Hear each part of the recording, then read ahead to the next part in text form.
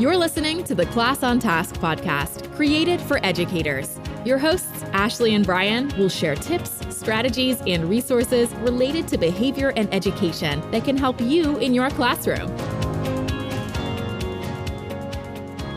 All right, so welcome to the Class on Task podcast with Brian and Ashley. Our guest today is Dr. Cicero, who serves as the program director in the Applied Behavior Analysis graduate program at Seton Hall University. We're excited to have him here with us today to talk to us about the topic of toilet training in the schools. Welcome, Dr. Cicero. Thank you very much for having me. You're welcome. I'm excited. Yeah, we're excited to have you. So would you just kind of start out by letting our audience kind of know a little bit about yourself and your professional background in training?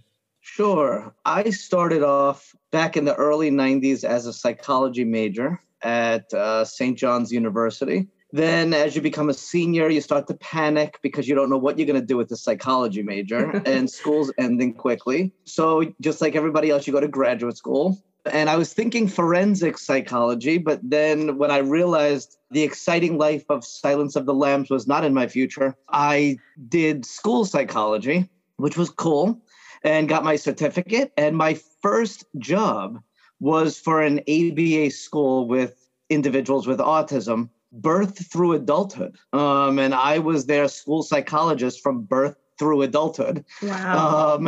And quickly learned the ABA because I kind of took the job before really being an expert in it, and just got hooked on applied behavior analysis and how it's effective, and became a behavior analyst and became a licensed psychologist and became a professor. And I don't know, just keep doing different things and moving on. That's me. Definitely a pretty diverse background. I mean, I could totally relate because I was a psych major as well in undergrad. Yep. And it's definitely one of those things where you're like, oh, wow, what am I going to do with my life now? Yeah, you know, some of the best things in life are when you fall into it, right? And you kind of experience different stuff and you get to test out and say, I actually like this. Or, in the case of behavior analysis, this stuff works like that. And you just gain the experiences. Yeah, for sure. And I feel like behavior analysis, it's so broad. Like there's so many things you can dive into, which brings us to our next question. So why toilet training? Why are you the expert on toilet training? Well, sometimes things find you, right? Like I said, I was the school psychologist for birth through adulthood. So I actually had this 18-year-old on my caseload, and he was not toilet trained, and I thought he could be. And I dove into the literature and I was like, no, we can try to do this. It just hasn't been done in a long time with this guy. But I think we could try to do this. Even predating the actual ethics code, I realized I'm not really competent in this. Luckily, there was a professional on Staten Island. He was a behavior analyst and a psychologist. His name was Dr. Al Fott. And he did a replication study of one of the original Fox-Azrin toilet training methods, which is a very famous behavioral toilet training method from founding behavior analysts. And he was one of the guys that replicated the project at the Willowbrook State School here on Staten Island. And he had great results with it. And I contacted him.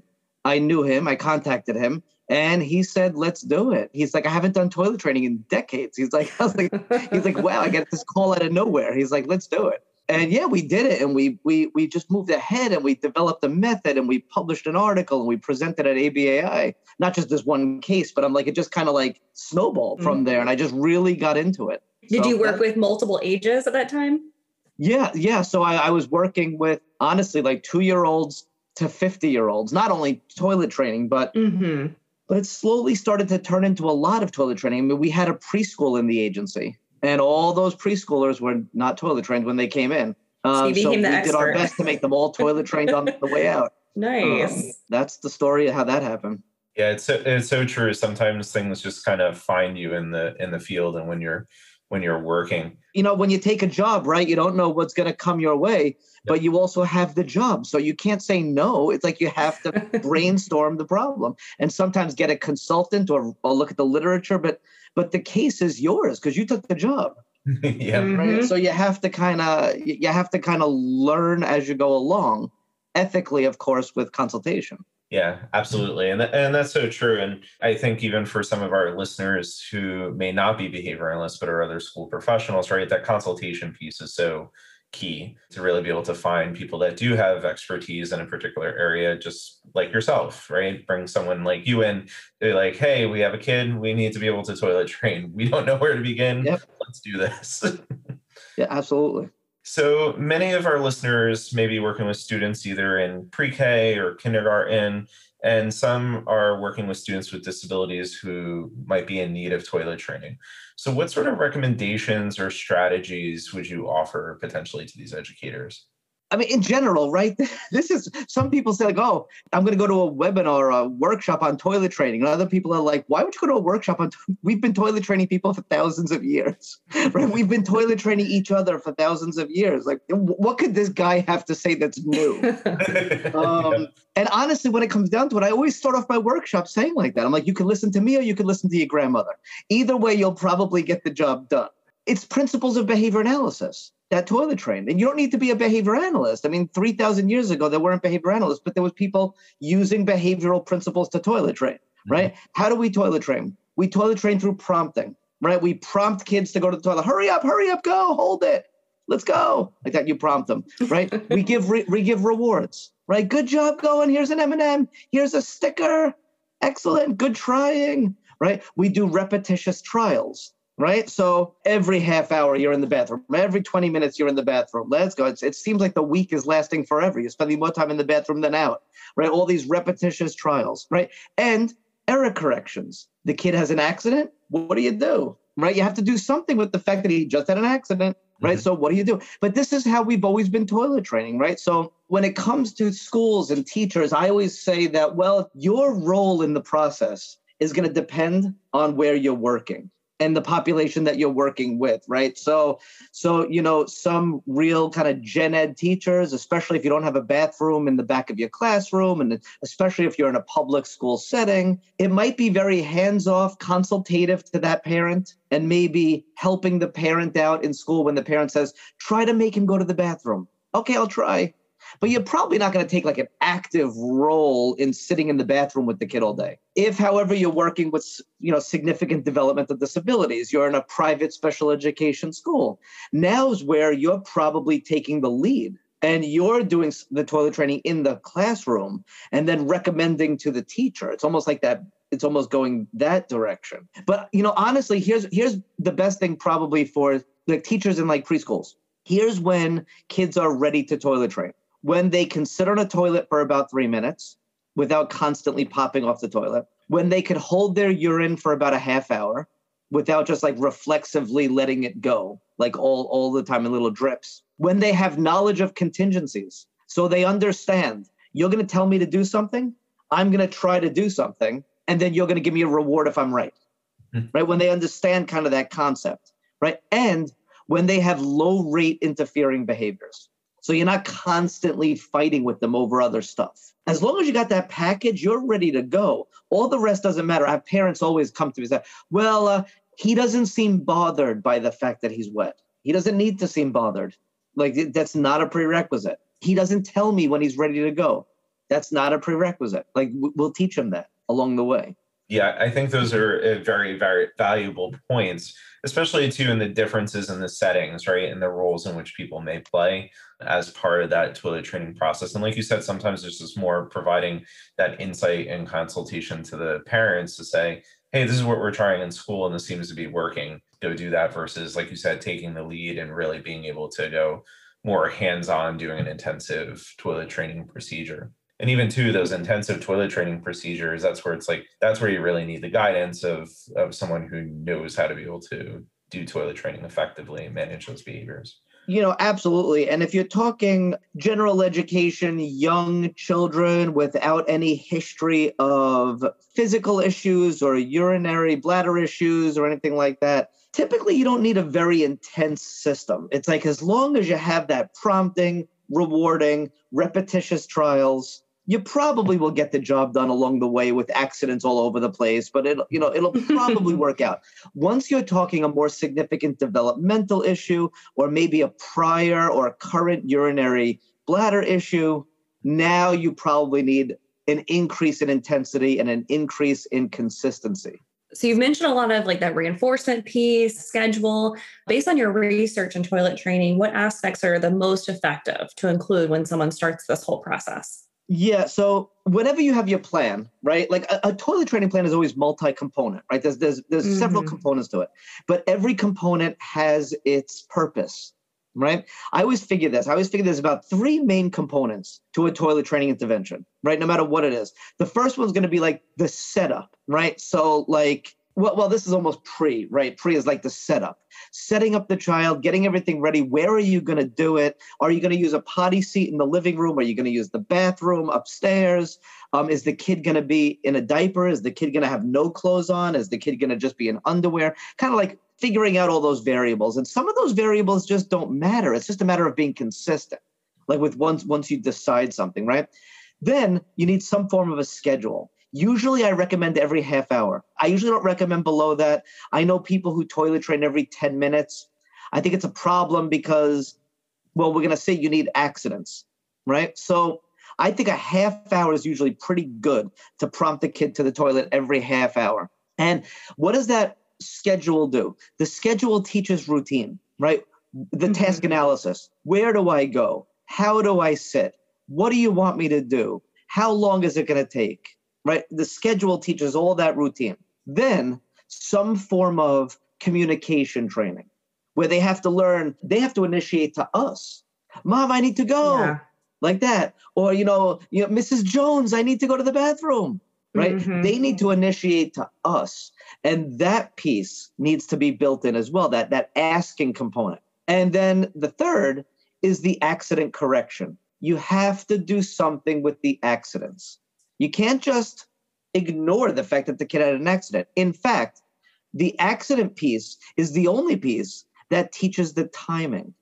It's when the kid knows he should be asking is that accident piece, because it's the only time where we know he or she has the motivation to actually go, is when they're urinating. That's when we know he or she has to go, right? So you got two choices with an accident in the literature. You could punish an accident. There's a lot of toilet training plans with punishment of accidents.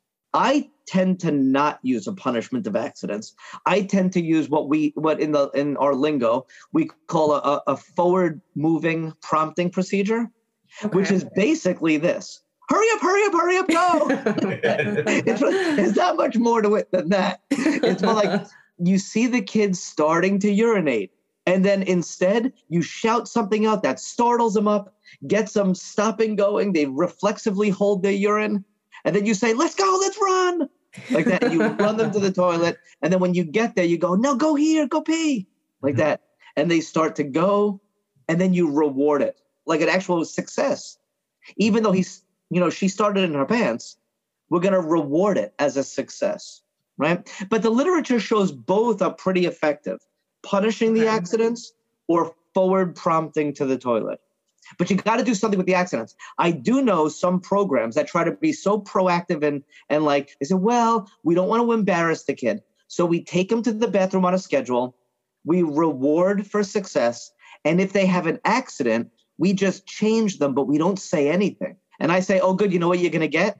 A schedule trained kid that only goes when you tell them to go, but will not go on their own and self-initiate, because that accident is what gives them that motivation to say, oh, I should have went.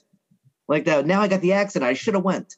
I love that you mentioned the second part too about the requesting, because a lot of parents I've heard say, or teachers, parents say, oh, well, they know where the restroom is. They just go. I'm like, okay, well, what about if you're at the grocery store? What about if you're, at a theme park? What are they going to do? They need to ask, like, I need to go to the bathroom. Where's the bathroom?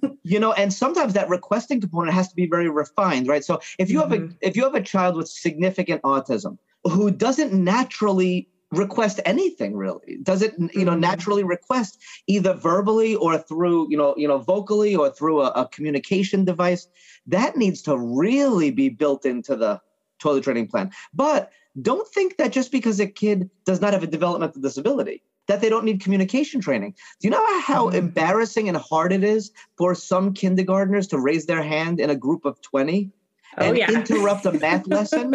Like interrupting some kids are just chatterboxes. So they're just going to interrupt anything. Mrs. So-and-so, I got to go to the bathroom. But there's those other kids that will desperately try to wait till the end of the period, but to just not have to say it out loud. Yeah. Well, that kid needs communication training. Yeah. I've seen it too, where the kids like so into like the movie or the iPad that they have those accidents because they don't want to leave that really fun thing to go to the bathroom. Absolutely. So the same thing. That kid needs the accident correction. That kid needs the communication training. So don't just think communication training is for people with developmental issues or autism or, speech and language issues. So you definitely need to build that in. Yeah. So Frank, that actually made me think too. Sometimes I've seen in schools, they'll utilize those like pants alarms that are supposed to cue when an individual is wet. What are your thoughts on those in terms of part of the toilet training? Our traditional literature going back to the 60s used the pants alarms, right? And I've used the pants alarms, and I know professionals now that I'm close with in the toilet training circles that they still use the alarms. It does give that sense of immediacy between the starting of the urine and the ringing of the alarm. You can't get more immediate than that, right? And also, it doesn't rely on a trainer to make that prompt happen, right? And we know there's a lot of human error in behavior analysis, right? Trainer error. So I'm sitting there, I'm waiting desperately for the whole hour, waiting for this kid to start to urinate. And then I tie my shoe and I look up after tying my shoe and the kid's sitting in a puddle. Well, you just missed an entire teaching trial, right? You wasted that kid's time because you took 30 seconds to tie your shoe. The pants alarm would have solved that problem because it would have rang, right? Not only do you hear it as the trainer, the kid hears it. I don't traditionally use them, I got to tell you, because I do find them to be a bit cumbersome to kind of like have in there. And then, if you have a dedicated one-to-one trainer, you don't need them. But if you don't, then you might need them. But also think of general education, right? You always have to watch what environment you're in, right? That's going to be very embarrassing for some 5-year-old kid or even a 3-year-old kid who literally the whole classroom hears an alarm that they just peed. Like, that's embarrassing. No, I agree with you on that. Definitely the context or the setting is extremely important to keep in mind with using those. I find that I have to keep reminding that because a lot of behavior analysts, probably less teachers, but a lot of behavior analysts are so stuck in the developmental disability world that they think that the procedures just transfer. I'm like, the principles transfer, but the details probably need to change. Not probably, definitely need to change depending on the environment that you're in. That's so true. Now, I know also, too, sometimes we run into situations where we have older students that may have never been successfully toilet trained. And sometimes families share that, it was difficult for them to be able to do toilet training because maybe their child at that point had, some significant challenging behavior. Are there any thoughts on how we could provide toilet training to those older students or students who do have problem behavior related to going to the restroom? Yeah, well, first of all, my overriding message is do it. Toilet train them, even no matter what age they are. Start a toilet training program, right? I mean, I know school districts literally that do not allow toileting goals on an IEP after a certain age because they no longer think it's appropriate for that grade to be doing toileting. I was like, so it's more appropriate to keep the person in a diaper than it is to claim that a 7th grader could work on toileting as a skill. Just think of how illogical that statement is, right?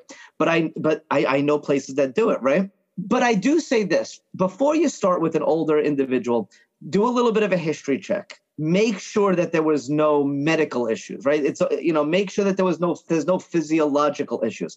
I always ask, especially for developmental disabilities, I ask for what the developmental disability is. What is the diagnosed syndrome? And then I look it up. I go to the syndromes like webpage and I research it and say, does it correlate with issues with toileting? Is there an inability to toilet? Is there an inability to have sphincter muscle control? Because there are some developmental disabilities where very clearly it says that they do not have control of certain voluntary muscles or something. So I always make sure I look at that stuff. Also with older students, make sure there wasn't regression. Well, he was toilet trained until he was 16, and then he became untoilet trained. That's curious because you don't become untoilet trained. Like that's not, unless there's an issue, a cognitive degeneration, a physical degeneration, an emotional issue, or a trauma-related issue. Like you don't just lose toileting because you forget, right? So I always look into that stuff with older learners. But you'd be surprised how many older learners I get a consultation call on. There is no physiological issue. There is no trauma issue. There is no history. There is no syndrome that would prevent it. There was just a lack of good behavior analysis early on. And then they became in a diaper, and then no one tried after they were 13. And now I get the call at 18. I always start off with telling people the very first person I ever intensely toilet trained was 18 years old. And it was successful with a consultation for an ABA school that had given up on him. Mm-hmm. Like a good school not gave up on him. They just, toileting wasn't the primary because he was so old at that point. But I got the right consultant and we did it. So that once again, just like I said with the gen ed setting, the principles aren't going to change, but the details have to change. Mm-hmm. Why? Because you're now toileting an 18-year-old. They're bigger. Their bowel movements are bigger, messier. When they don't want to do something, it's harder to make them do it. The details are obviously going to change. Like I toilet train most of my young guys. I recommend toilet training them either with no clothes on or only underwear. But, it's hard when you have an 18-year-old in a school setting to say we're going to keep him with no clothes on. That's a man. Mm-hmm. Like, or a woman. That's a woman. I'm going to have her completely naked in the school bathroom. Mm-hmm. So it's kind of like, no one looks twice at a 3-year-old and thinks it's inappropriate when you're toilet training them. But having a 18-year-old adult woman naked in a bathroom with a trainer, the details have to change. Yeah. I've seen a lot of times too, even like if students don't want to do a certain thing in school, like any behavior, there has to be that motivation piece of wanting to do it. And that reward of they have a successful void on the toilet and they earn that reward. So sometimes would you suggest kind of like reevaluating what they are getting out of the experience or the reward piece?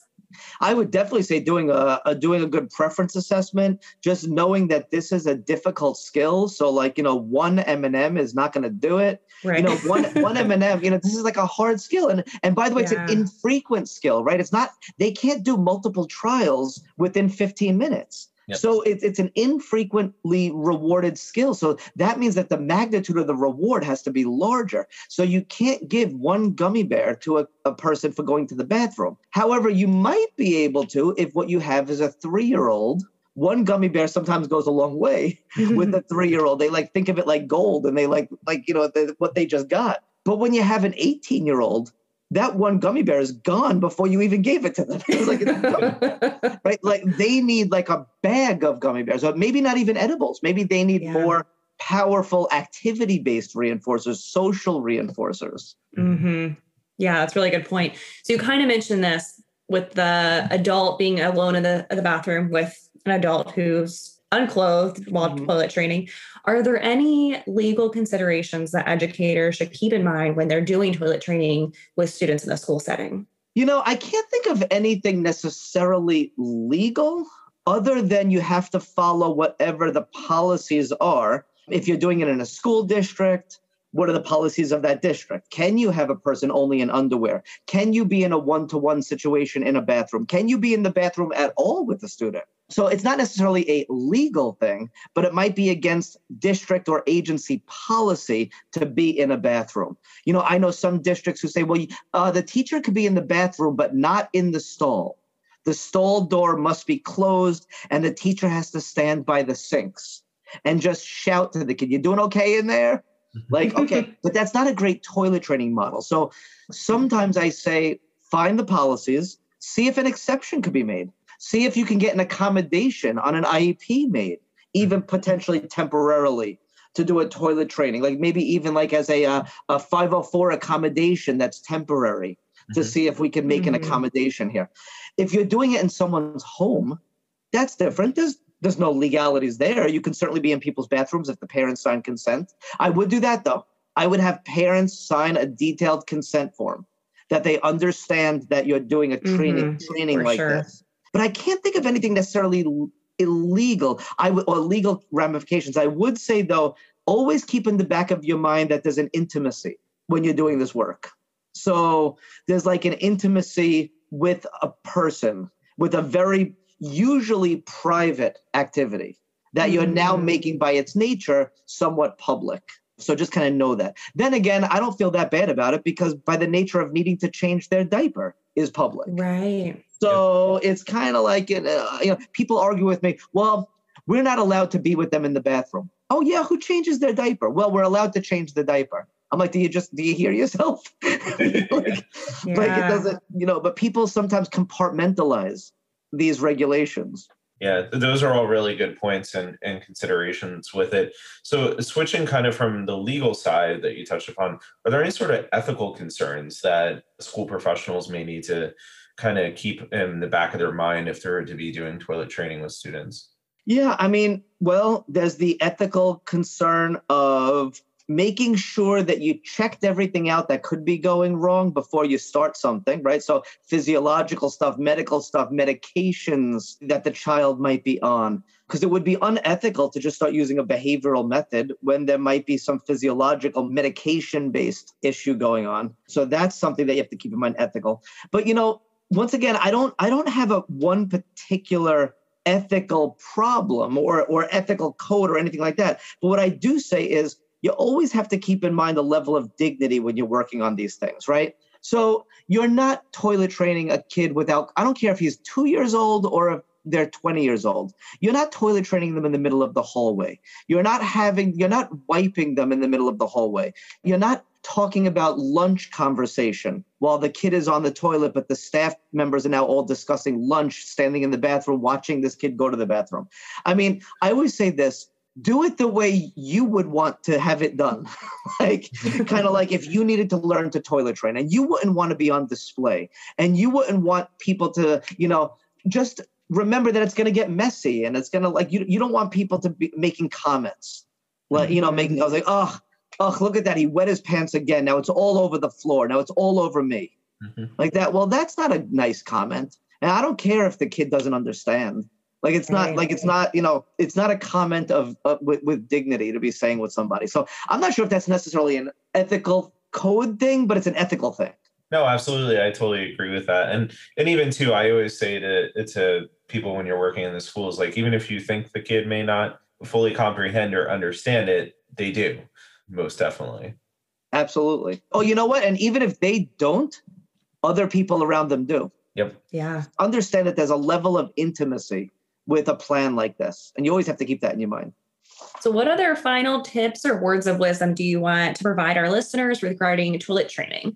It's just one of the most life-changing skills to teach somebody. I mean, there's a lot of life-changing skills. I'm not gonna claim that I work on the most important, but there's a lot of life-changing skills out there, right? But this is really life-changing to not just the kid, but to the family. To the family, to think of your fellow teachers, think of the teacher that's going to have her next year. You're helping the broad world here by toilet training somebody. And really, it's like one of those skills where it's like, it just socially, it's what makes us be able to be in a community. It's like one of those skills that allows us to be in a community. Now, granted, if a person doesn't have the physiological capabilities of toilet training, well, then certainly there's accommodations to be made. And I'm not suggesting that those individuals wouldn't be part of a community or something like that.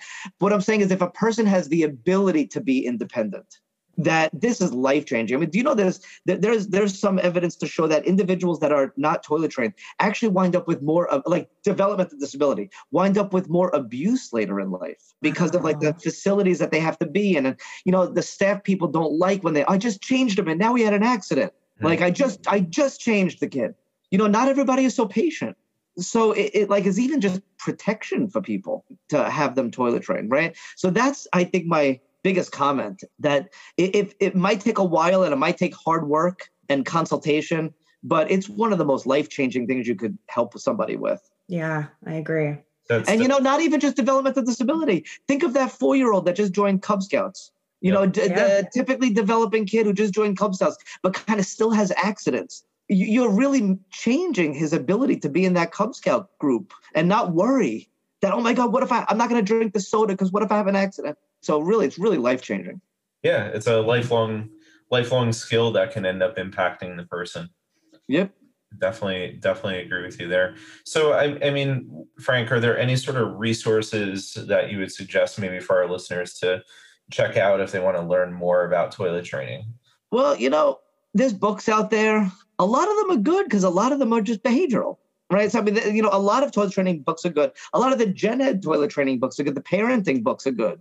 My book is pretty good. I was going to say, you have to shut out your own book. Pretty good. I can't say it, but I mean, it is out. Just good. And what's the title of that book, Frank?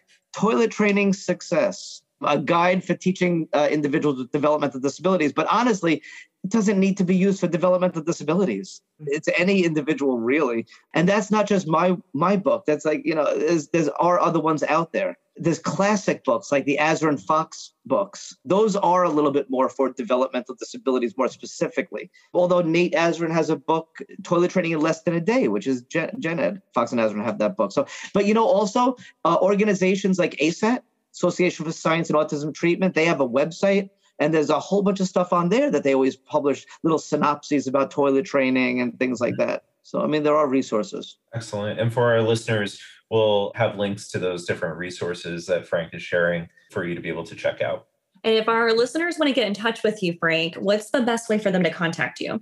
I guess email, right? My email is F as in Frank, F Cicero, Cicero. So F Cicero at FrankCiceroPsych.com, PSYCH, FrankCiceroPsych.com.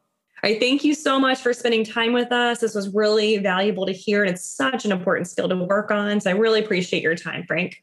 Thank you. And if this was valuable for you, or if you have different parents or teachers you think would enjoy this episode, please share it with them. It'd mean a lot to us. And again, Frank, thank you so much for your time. And listeners, we'll see you soon.